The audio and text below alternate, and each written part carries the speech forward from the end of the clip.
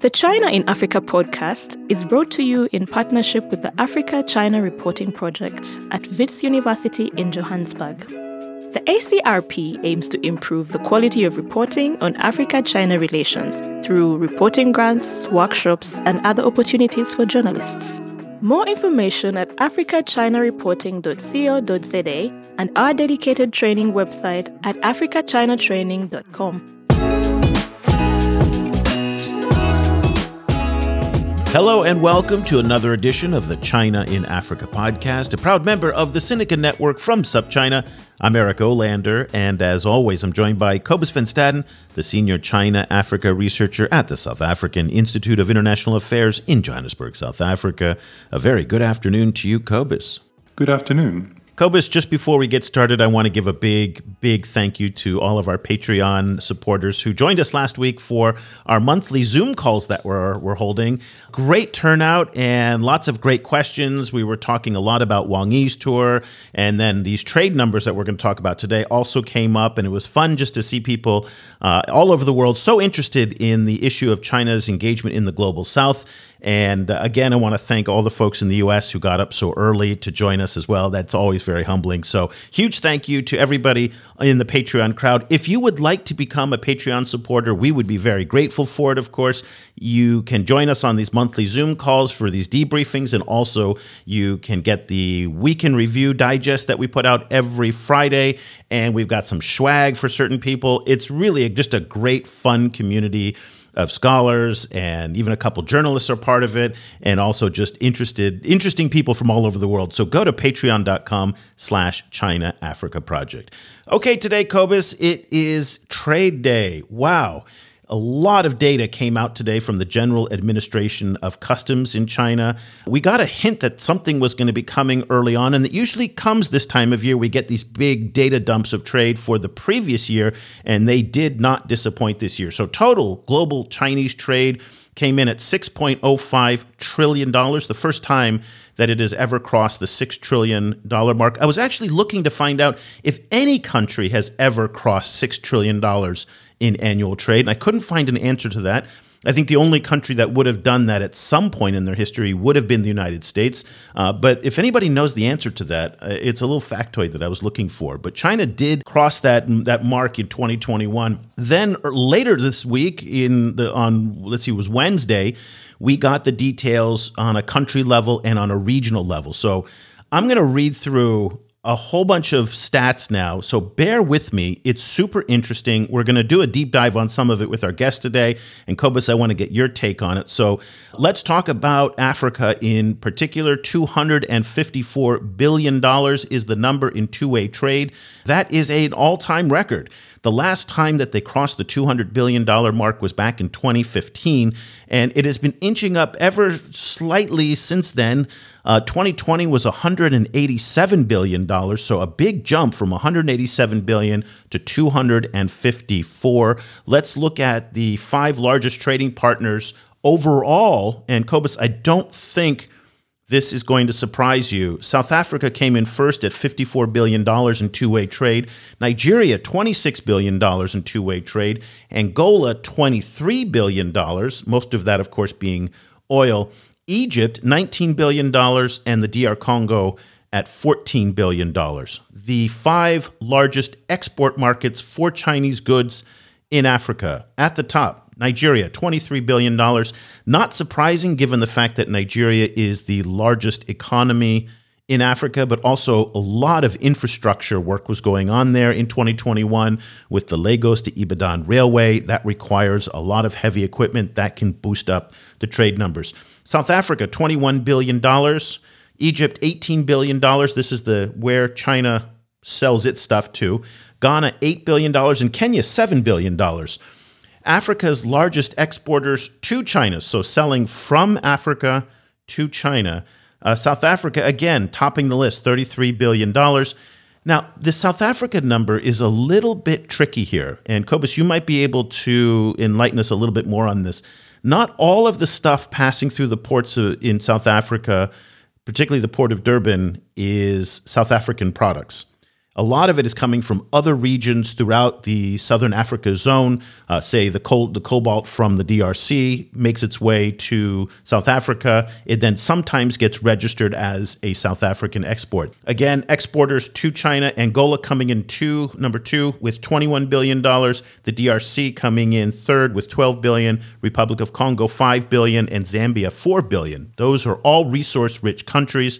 One other key point to look at in these numbers is that typically over the past, say, 5 or 6 years, the trade between China and Africa has been roughly even at about 80 to 90 billion each, 100 billion each. One of the kind of the hallmarks of this latest data report was that Chinese exports to Africa went up quite a bit. And so it's about $154 billion about $150 billion in exports and $100 billion in imports. And that really is troubling in one sense because it's exacerbating some of the trade deficits that are haunting a lot of African countries. And their ability to narrow that trade deficit is one of the big challenges facing China-Africa relations today. Okay, Cobus, let me stop there. Lots of data, hard to follow. We have all of the breakdown on our website. The report is public by the General Administration of Customs, so you can go and check it out. It is not available yet in English. It's only available in Chinese. But if you use Google Translate, you can actually understand it all very, very quickly. What was your reaction? What's your takeaway, Cobus? Two related things. In the first place, I was surprised that they managed to hit the record despite all of the disruptions in shipping and shipping containers and so it was such a disrupted year in terms of supply chains that it surprised me that they managed to actually do so much trade. In the second place, it still is staggering that despite the fact that it is this much trade, it still makes up so little of China's full global trade. I think, we pointed out today, it's a little bit more than 4% of China's entire global trade, and it's dwarfed by Latin American trade, for example. So the combination of those two is really interesting. The third thing that struck me just on a global level is even though, as you mentioned, that trade with the US as inched upwards, also despite all of these pressures, but China's trade with Asia and with Europe is still so much bigger than its trade with North America. So that's also a really interesting data point for me. Let me just run down the regional partners, and this will give you a good sense of where Africa fits in that picture. So as Cobus mentioned, Africa accounts for 4.2% of the $6.05 trillion in total global trade. So a relatively small portion, a very small portion, in fact, a rounding error for an economy as large as China. Half of China's trade is done in Asia, right here. And when they say Asia, that's all of Asia, including Japan, Korea, the big industrial economies, as well as Southeast Asia, ASEAN. With ASEAN, it's about $878 billion. But it doesn't include the Gulf region, right? So we're not talking about Western Asia. It's South Asia towards East Asia. Yeah, I wonder where they have that demarcation line. They didn't specify that in the report. They just put Asia. So it would be interesting to talk to somebody who knows where do they cut the line. And whether Central Asia factors into that, but that is something that wasn't called out. Again, let me just now read you guys where Africa fits. Asia came in at $3.06 trillion, so about half of China's total global trade is here in Asia. Europe at $1.1 trillion. Now, that is Europe, including the European Union. So with just the European Union, it's $828 billion, but kind of broader, greater Europe is $1.178 trillion. North America, which is Canada, the US, and I don't know if they include Mexico in that, $837 billion. Latin America and the Caribbean, very interesting, $451 billion, up $150 billion over last year. So up 33% increase in Latin America and the Caribbean. That is something really interesting to watch. Oceania, which had been behind Africa for many years, that's the South Pacific area. They are up at $266 billion, and Africa came in at $254. The Persian Gulf is $236 billion, and Australia as a continent and as a country came in eighth at $231 billion. So those are the top 8 regional partners. Very interesting, again, to see where Africa fits on that. Let's get some perspective now on the trade issues and the broader current state of China-Africa relations. We're going to do something of like a lightning round we've done in the past, where we're going to cover a lot of different topics because we've got a guest who can actually handle the whole breadth of issues that are out there. Paul Nantulia, if you are followers of our show, you'll know exactly who he is. He's a research associate at the Africa Center for Strategic Studies in Washington, D.C. He writes extensively on security, but he also writes on all sorts of different issues. And he has been so kind to get up very early in the morning to join us from chilly Washington, D.C. A very good morning to you, Paul. Good morning. Good morning, Eric. Very nice to be on the show. Good morning, Cobus. This is an excellent opportunity for us to discuss China-Africa relations. Well, there's a lot going on, as you've heard, in the security realm, in the geopolitical realm with Wang Yi's tour, and now in trade. Now, I know you've just started your day in Washington. You haven't had a chance to go through all of the trade numbers, but based on the overview that I just provided, what's your immediate reaction to the current state of China-Africa trade? Well, two reactions, really. The first, as Cobus had pointed out, is last year was a COVID year, and most of the analysis out there, most of the narratives were kind of trending downward. You know, there was an expectation that two-way trade between China and its African partners would shrink. But that is not the case at all. There was a lot of two-way trade. It's a record. One would not expect, such high numbers in a COVID year. So I think that's the first key takeaway for me.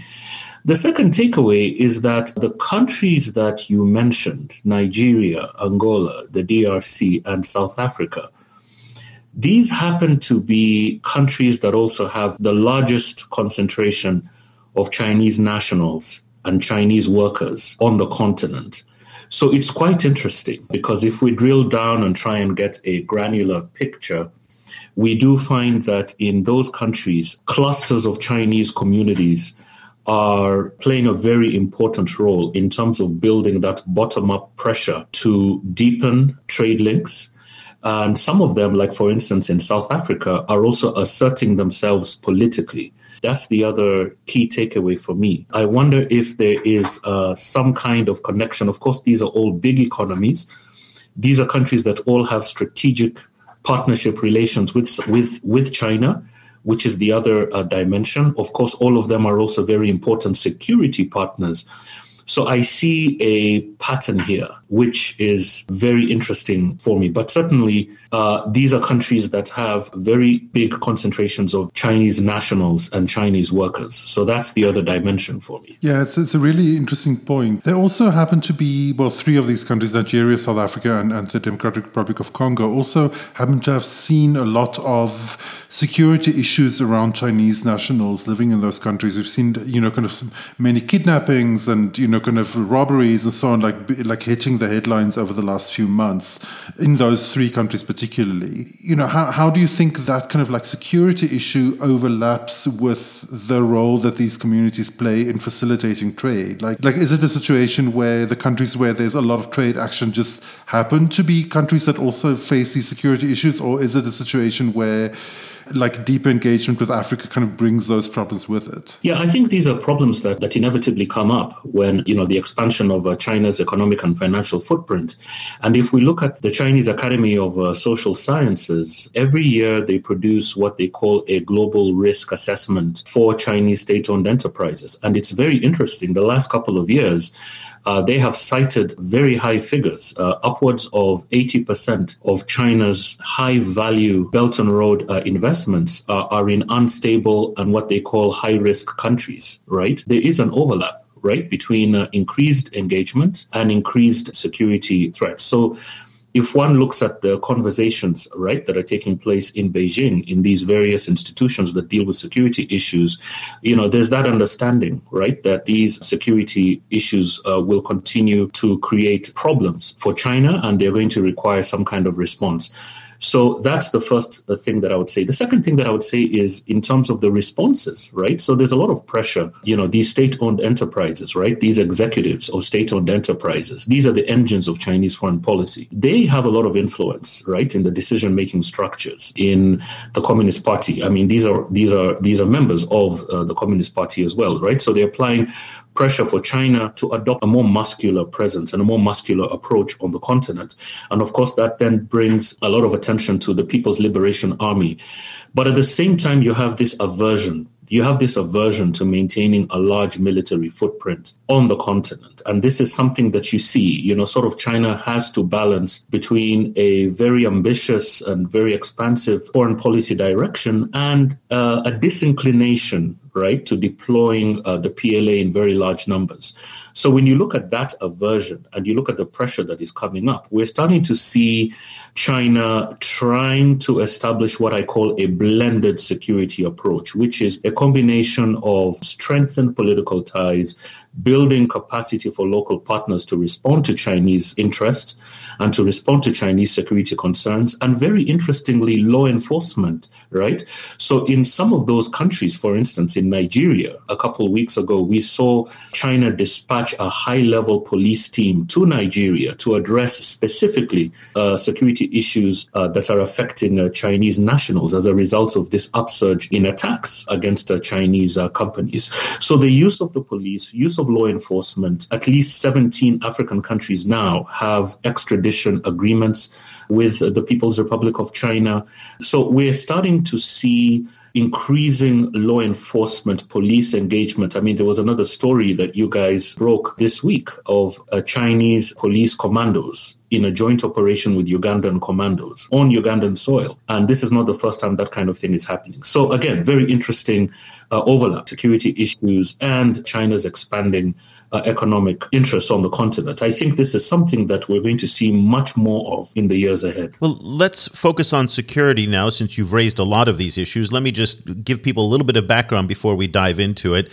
The meeting that you were talking about in Nigeria that took place in late December, and then there was a subsequent meeting that happened a week later, involved a delegation from China's powerful public security ministry that flew from China to Nigeria. As far as I know from covering this story for as long as we have, I've never seen this before. And it does represent an escalation of Chinese concerns about the welfare and security of their people. They met with Director General of the State Security Services in Abuja, and they also met with the Chinese business community as well. Kidnappings have been a big problem. Also, piracy in the Gulf of Guinea has also been a big problem. So those are two issues that Nigerians have been confronting. In Uganda, that story that you referenced, very interesting. That, too, had been the first time that I had heard of armed Chinese commandos, and really a large team of armed Chinese commandos, based on the reports that we were seeing, were present in the country. They apparently received the blessing of President Yoweri Museveni to be in the country,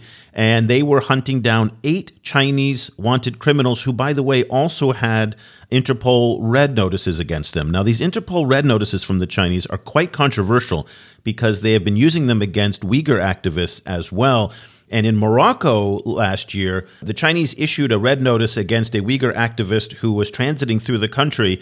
And then later, Interpol withdrew the red notice and said this wasn't actually subject to a red notice. So these red notices are very interesting.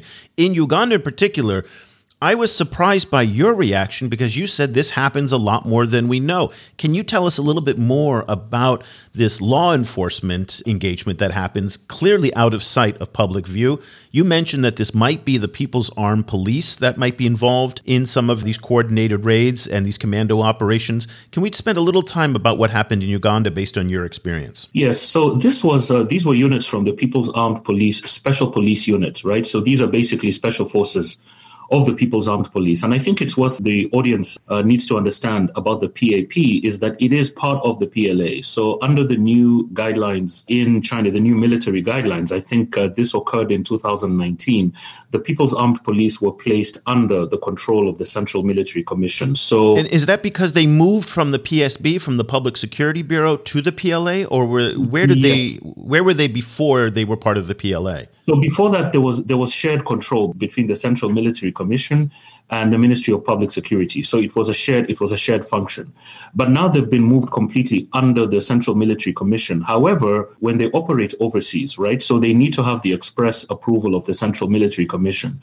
But functionally, they would fall under the Ministry of Public Security. So whenever you see, meetings between the MPS and different African countries, right, concerning police issues. They will take the lead. And of course, the embassies will then manage the day-to-day engagements. And that's what we saw in Uganda. So what I would argue is that the law enforcement, police, and public security engagements of the Chinese and its African partners even overshadow the People's Liberation Army in terms of scale, in terms of scope, and in terms of frequency. I mean, Eric, if you do a search, if you get the time, do a Google search of meetings between Chinese ambassador and police chiefs, right?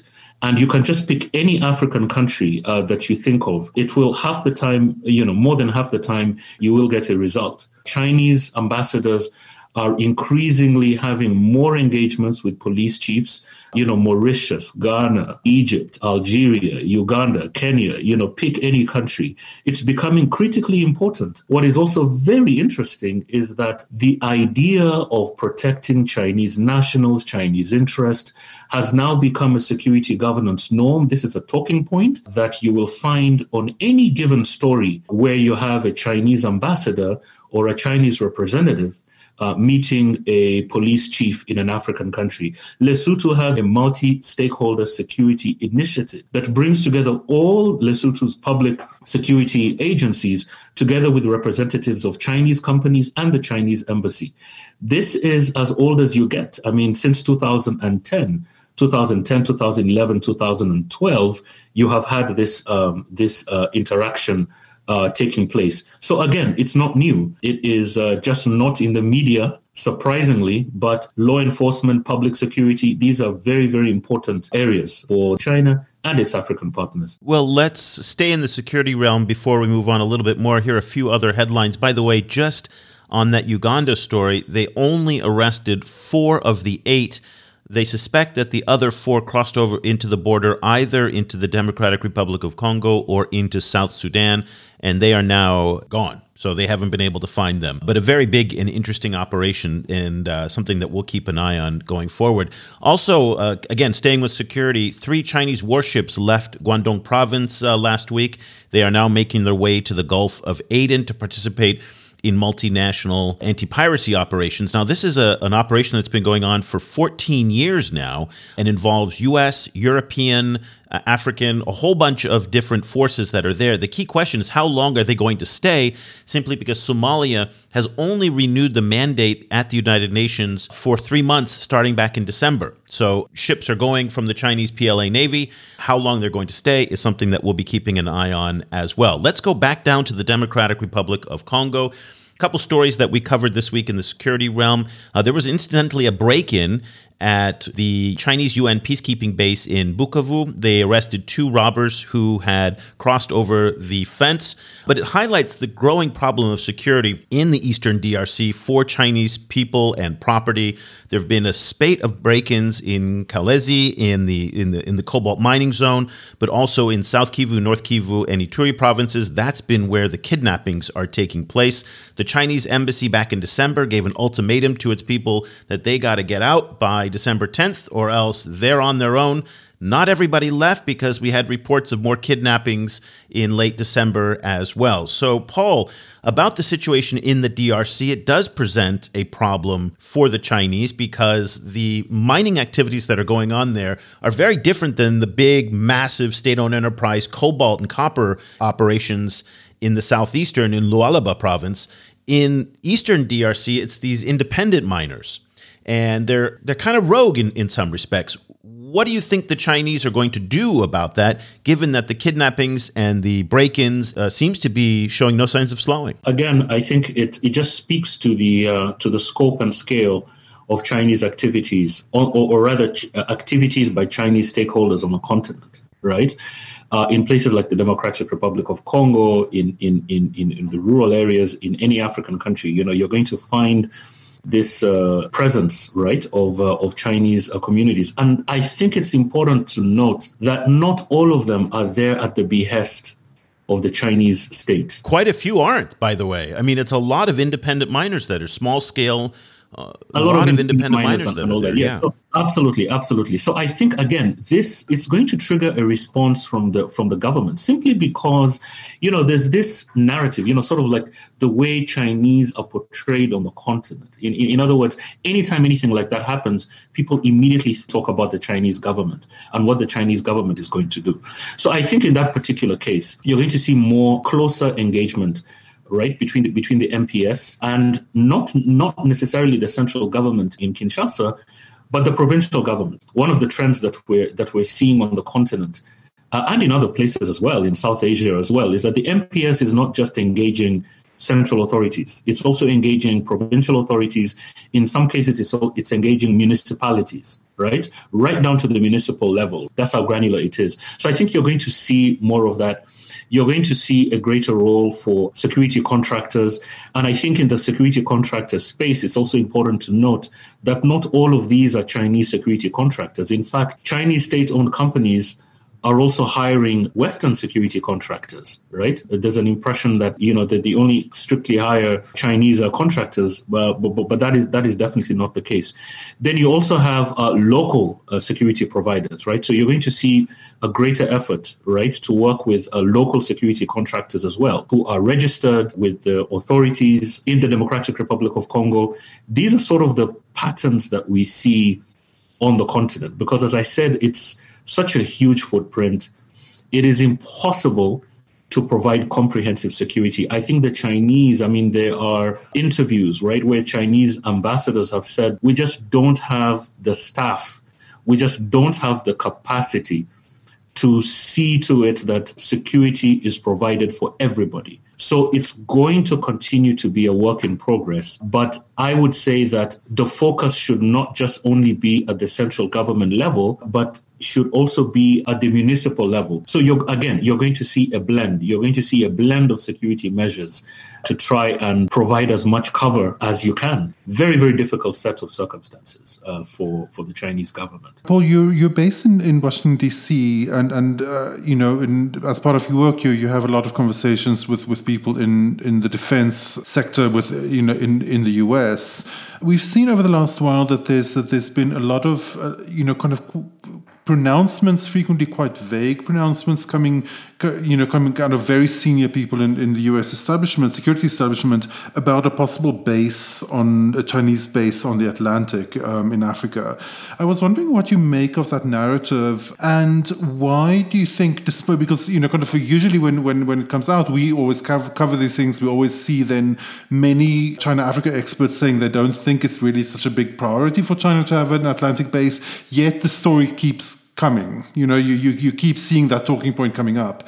I was wondering if you could talk a little bit about that the base issue itself, and then also the conversations that you're seeing with security people in DC, how they overlap with the realities of China-Africa security issues that you're also studying. Chinese security activity is always going to generate tremendous media interest and a tremendous policy interest around the world, because I think the expanded or the extended nature of Chinese foreign policy internationally is one of the big ticket issues in international relations, right? The emergence of China is one of those issues that really takes all the oxygen out of the room. In terms of basing, I think I would take a step back and really look at it from a much broader perspective. And I think I would say three things.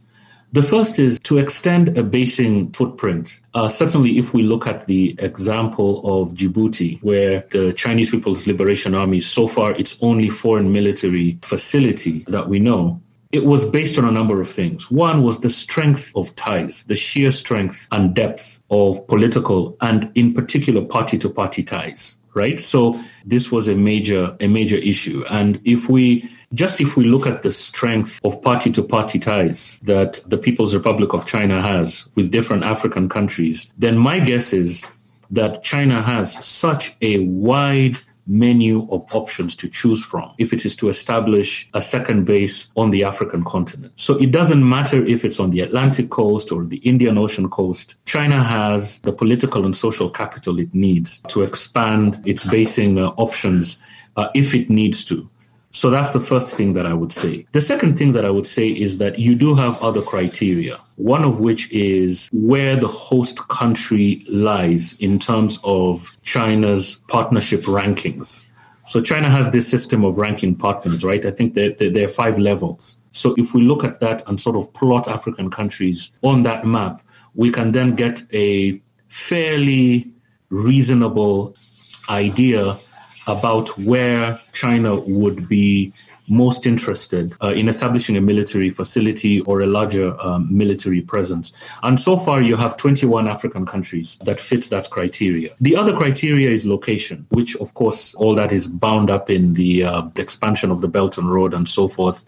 And, you see countries like Kenya, countries like Tanzania coming up. The presence of, significant port developments, whether it's a Chinese-built port or whether it's a port where Chinese companies have got stakes involved, or whether Chinese companies are simply operating but are not financing, and there are quite a number of those spread around the African continent.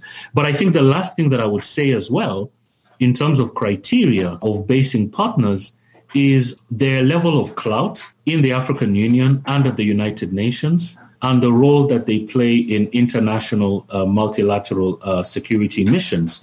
Because if you look at Djibouti gave a perfect location in terms of it already had many foreign bases, right? So that immediately makes it difficult politically for any of those countries to then take issue with the Chinese. And that was definitely a political calculation.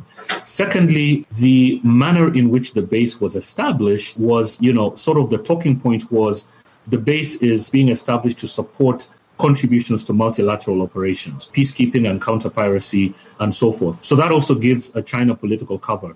So the basing partners would have to meet a number of criteria. But this international sort of dimension is extremely important, because it's important to note that the PLA deployments tend to be done within the framework of a multilateral mandate, whether it's peacekeeping or humanitarian response or counter-piracy. Rarely, if ever, do you get PLA units being deployed outside of an international mandate. The only other time you find that is when you have military exercises, of which quite a number have already taken place with different African countries like Tanzania. So I think these are the 4 criteria.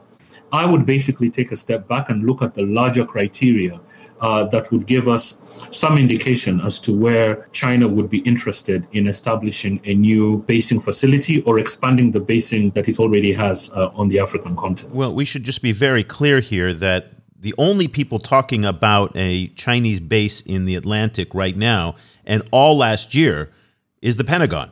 And we've looked through the Chinese scholarship, think tanks, reports, the foreign ministry is saying there is a lot of talk about adding more Chinese bases in the Indian Ocean and to protect oil lanes and to try and confront the United States in the South China Sea. All of those places, there's a lot of talk. There is nothing in the past 2 or 3 years on the Atlantic. Tuvia Gehring at the Jerusalem Institute for Strategy and Security, he found a reference back in 2018. So the last reference was 4 years ago to an Atlantic base. So I think it's just really important that this is, at this point right now, the public record and the evidence of any discussion of this is solely within the 5 walls of the Pentagon right now and not happening outside of Washington. I tend to think, my personal opinion is that this is about Washington politics more than it is about Chinese military activity, and that AFRICOM, who was on the chopping block not that long ago, I think it was 12 or 18 months ago in the Trump administration, they wanted to cut large parts of the AFRICOM budget. How do you get funded in Washington in 2022? You put the word China on top of any proposal, and bam, it gets funded. So that's kind of where I'm thinking the base issue is right now. Love to hear if anybody has any other information that contradicts that. Cobus, last question to you. Paul, one of the biggest kind of things on the political landscape this year is the upcoming big party conference, where everyone is expecting that Xi Jinping will formally enter his 3rd term. Do you have any kind of glimpses of how Africa will play in the Chinese kind of political landscape more generally in this coming year, and and what this kind of continued presidency of Xi Jinping will mean for the Africa-China relationship, considering that his entrance when he came to power, it essentially changed a lot, and supercharged a lot of the kind of mechanisms of China-Africa engagement, not least because of the BRI. What are some of your kind of predictions for a third Xi Jinping term? First of all, I expect him to go for a third term. I expect him to do that. And I think this will continue the upward trajectory of China-Africa relations, because I think China-Africa relations have reached new highs under Xi Jinping in many ways, not least the Belt and Road Initiative, which is very tied up to Xi Jinping's legacy. So that's the first thing. The second thing is that, the Belt and Road has increasingly now become essentially part of the foreign policy machinery, right? So it has been heavily institutionalized. It's been heavily socialized within the party, within government, and within the state-owned enterprise sector. So I think you're going to see that continue. And I think African countries would have an interest in that. Thirdly, I think it's going to give you a sense of stability and predictability, right? Because I think African countries have developed their own relationships, not just with Xi Jinping, but also with key people in his circle, like Li Keqiang, right? Li Keqiang, the premier. And there are people within that Politburo Standing Committee, right? The Committee of Six, sort of like the top six, China's top six. And there's a gentleman there by the name of Wang Huning, very, very influential. He has he's an old Africa hand. And I think African countries are going to be looking at who is going to be in the top six. And will Wang Huning remain in the top six? It's about networks. It's about, of course, within the Communist Party of China, you've got different factions as well. So these are sort of the issues that African countries are going to be looking at. Certainly, though, countries like South Africa, which tend to have more sophisticated policy mechanisms with the People's Republic, are going to be looking at that Congress very, very carefully. And I think it's also important to note that in many of these congresses, right, parties like the ANC, Frelimo, are invited for the opening of these conferences. So you're going to see, and likewise, the Communist Party of China also attends the congresses of its partners on the continent, right? And sometimes they deliver statements and that sort of thing. So I think, again, you're going to see those party-to-party interactions, you're going to see that networking take place. So I would say let's look very, very carefully at the top six. Let's see who remains in that top six. If there'll be any newcomers on the top six, this is going to be very, very important to African countries. And then also, after these major party meetings, you have what they call the briefing delegations. This is a new instrument that came under Xi Jinping, where after every major party conclave, you have senior party members that are dispatched internationally to a select group of parties to brief them at the highest level of the outcomes of these engagements, even before they hit the media. And so you find that the usual suspects, South Africa, Zimbabwe, Zambia, these countries, many of them liberation movements that have always been given that quote unquote honor of receiving these briefing delegations. So we're going to see a lot of activity and a lot of networking in the run up to that Congress. Because African countries are really going to be looking at that very closely, trying to get as much as they can out of this relationship, particularly on the issue of infrastructure, financing, and other benefits. So again, you're going to see those exchanges increase in the run-up to this. It's interesting because it's going to be a very big political year in China with the Party Congress coming up, and also, of course, a very big political year in many African countries as well, with changes of leadership that are coming in Kenya. Elections are underway, or at least campaigns will be underway in Nigeria, as well as in the Democratic Republic of Congo. So many of those countries in the top 5 of China's largest trading partners in Africa will have political transitions as well. So going to be a very interesting year for us to follow the politics there. Paul, thank you so much for taking the time to help open our eyes to all of these different issues that you're closely following there in Washington. Paul Nentulia is a research associate at the Africa Center for Strategic Studies, one of the smartest guys in the business. If people want to follow what you're reading and writing on the Twitter, where can they find you? I have a Twitter account. I believe it's at P Nentulia, and also at Africa ACSS. there's a lot of activity on those two Twitter handles. I will put a link to that. And also, you have some fans on Twitter, and one of your fans on Twitter posted a wonderful Twitter thread of all of your recent writing, and it was really just an impressive body of work. I'm going to link to that in the show notes as well, because you may be a very modest and humble individual, but we are going to celebrate that amazing body of work that you have. All of the writings that you've done over the years were in this wonderful Twitter thread. So I'll put links to all of this going on in our show notes. Once again, Paul, thank you for getting up early to join us in Washington. We really appreciate it. No, thank you. Thank you so much. It's been a pleasure, and it's always wonderful to join you on Cobus. It's like the highlight of my day. Cobus, I am so glad that you brought up the question of the upcoming Party Congress in China, because it is going to be a very important political year.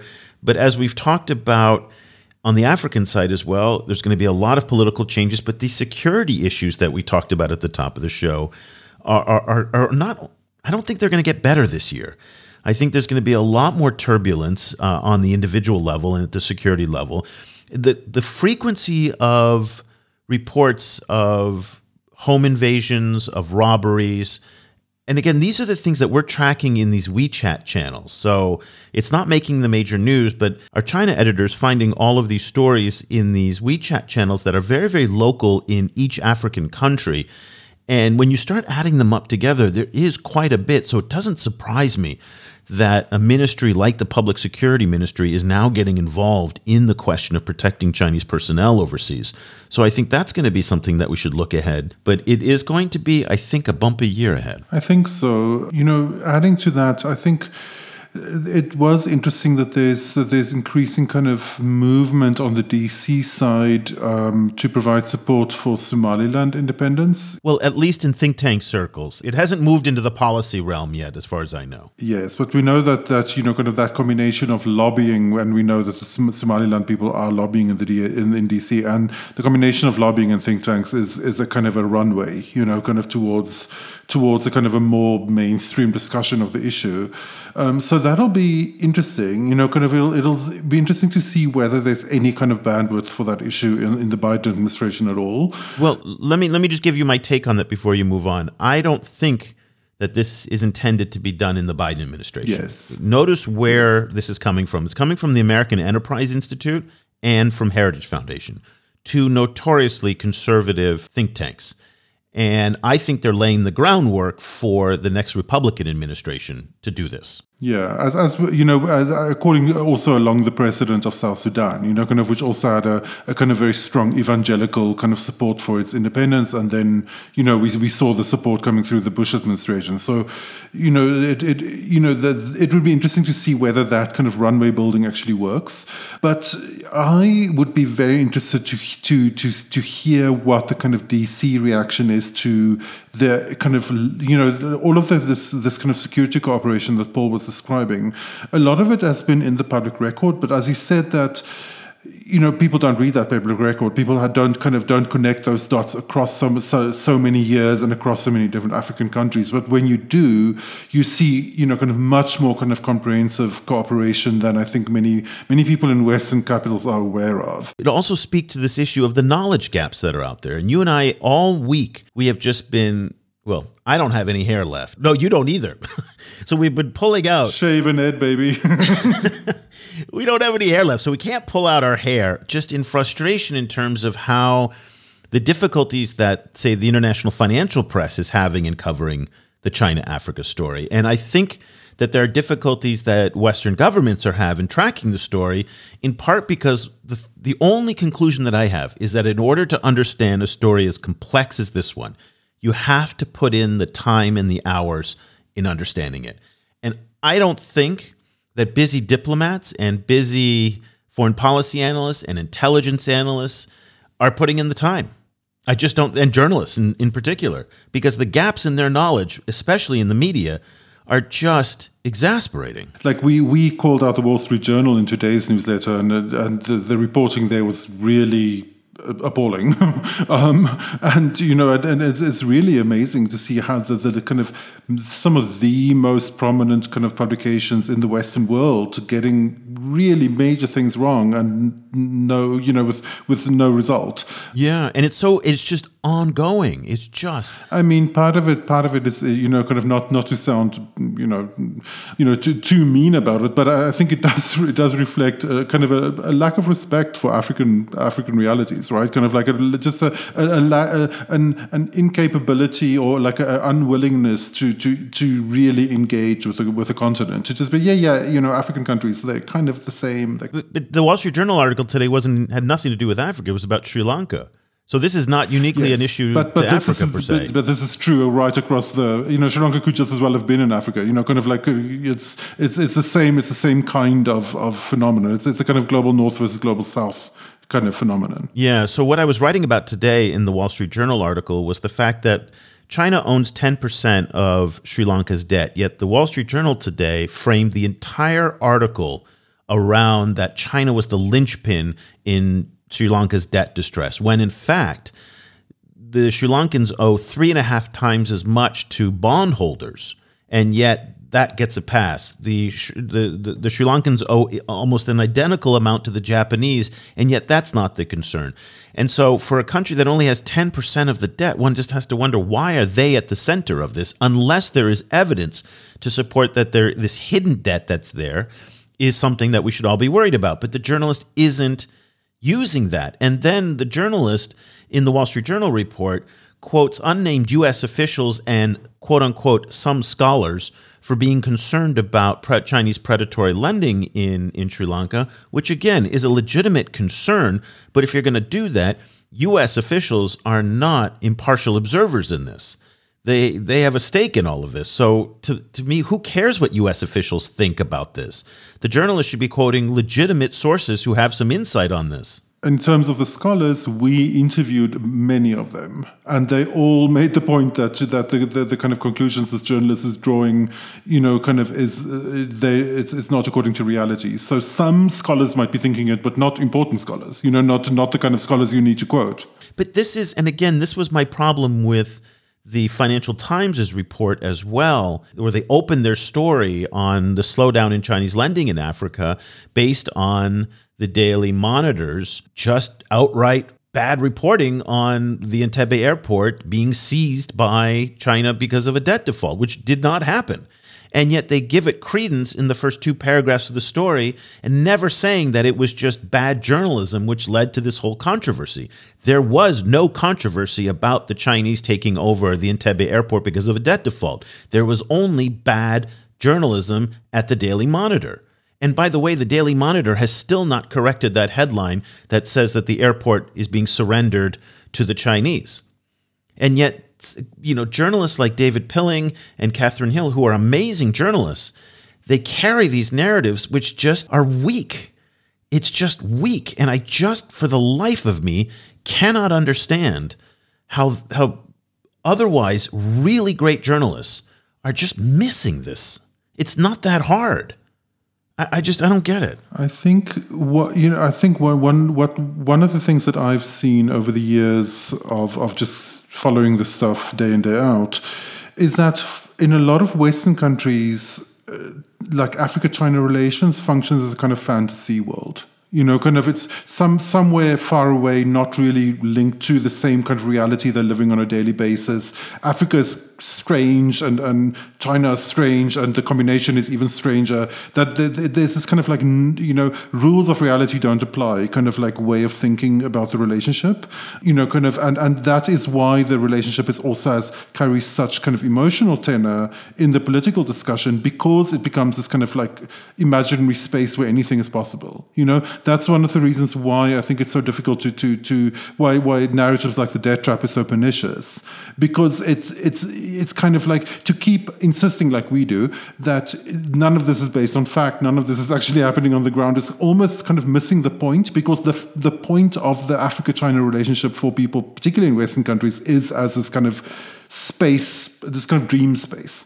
And I think there's a lot of problems in that particular situation. And what they've been doing, too, is then 6 paragraphs into these reports, they will then say there's no evidence of predatory lending, or there's no evidence of the fact that in the case of the FT, that China's loan contracts were actually that exceptional. They're very much like commercial loan contracts.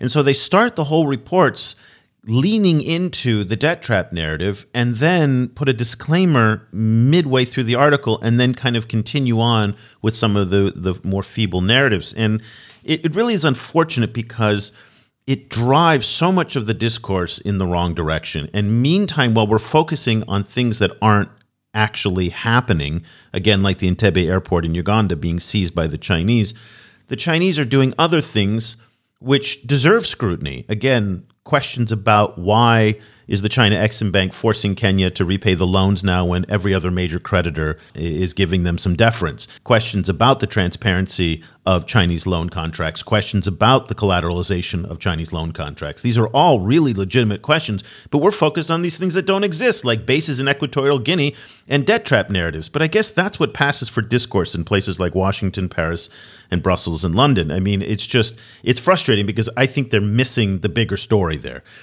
Again, I'm not saying this to defend the Chinese. I just think the debt trap narrative is bogus because there just isn't any evidence for it there. And yes, you can make up all the fantasies you want about how it could happen, it might have happened, whatever.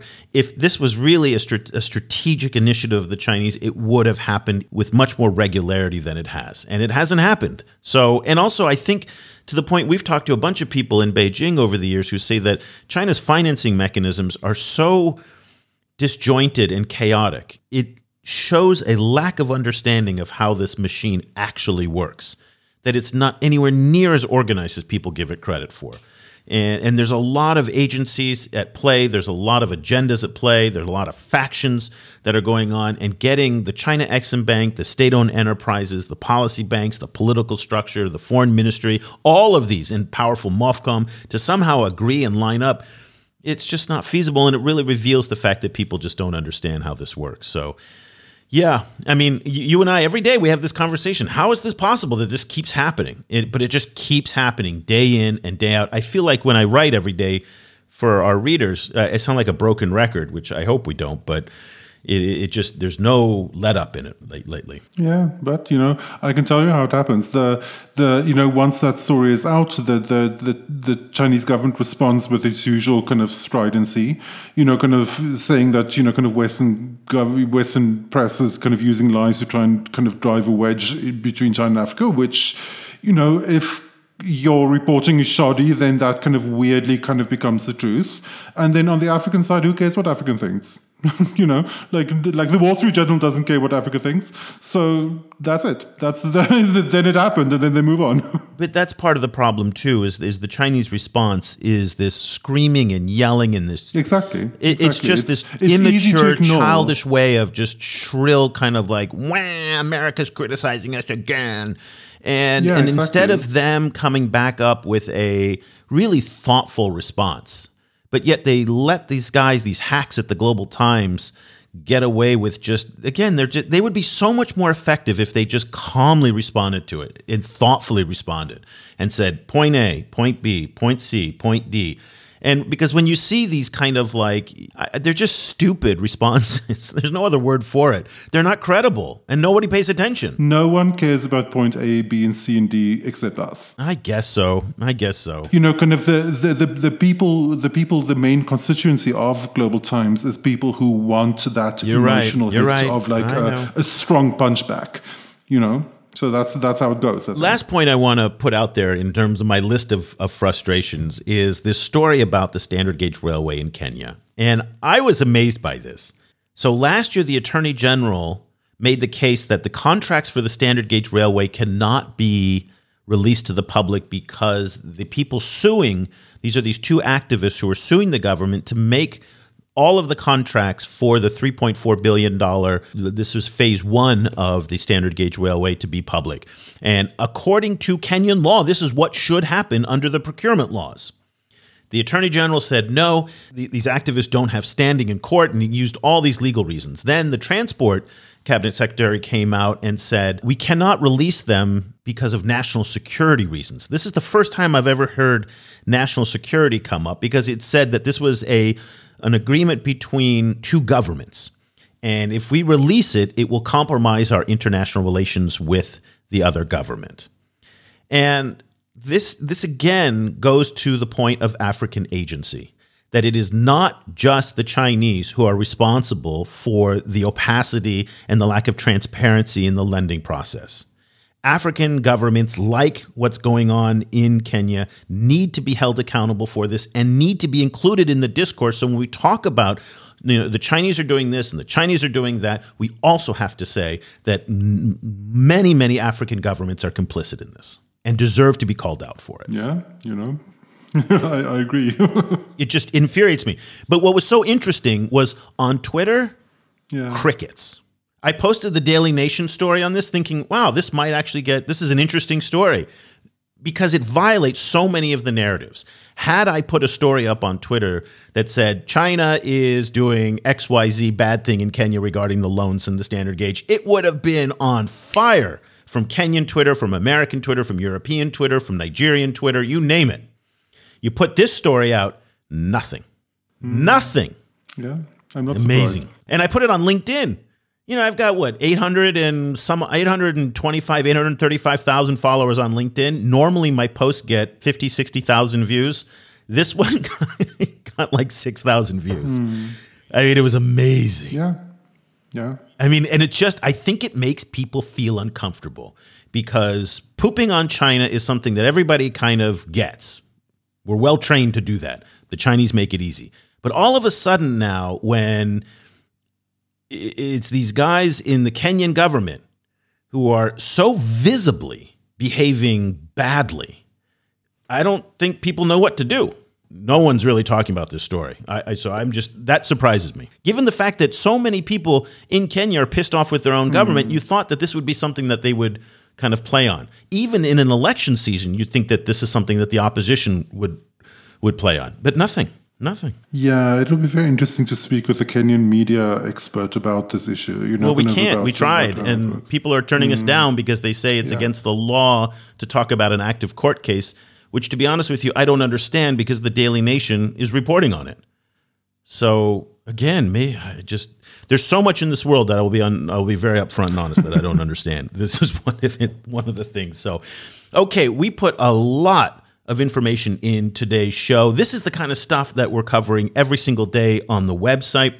If you are interested in what's going on, I highly recommend that you check out a subscription. It's $7 a month for students and teachers, $15 a month for everybody else. You'll get full access to thousands of articles in the archives. We put primary source information everywhere we can. Like today, for example, we were the first, hours before anybody else had the trade data. Our editor in China found that, got it to us. We analyzed it, and hours before. So you can go into your meeting the next day armed with news and analysis about the trade data long before anybody else gets it. That's the kind of stuff that we do. We are following these WeChat channels, which nobody else seems to be following in any meaningful way.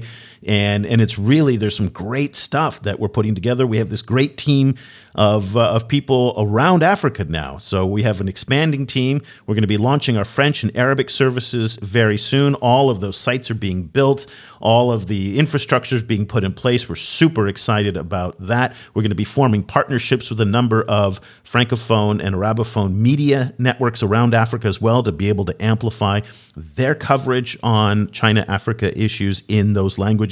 So we got a lot of cool things going on. If you want to be a part of what we're doing, head over to ChinaAfricaProject.com/subscribe. Also, if you just want to hang out with us and chill, our Patreon community is fantastic for that. Patreon.com/ChinaAfricaProject. So we have a couple different things depending on what you want to do. And if you have any questions whatsoever, give me an email, eric@ChinaAfricaProject.com. That's ERIC@ChinaAfricaProject.com. Okay, let's leave it there. Hope everybody has a fantastic weekend. Cobus and I are going to be coming back next week. We have had a couple guest cancellations, so we're going to be scrambling for a guest for next week, but let's see who we can dig up. It'll be a mystery to both of us. And we'll be back again early next week with another episode. So until then, for Cobus Van Staden, I'm Eric Olander. Thank you so much for listening. The discussion continues online. Head over to facebook.com/China Africa Project to share your thoughts on today's show. For more information about the China Africa Project, go to chinaafricaproject.com.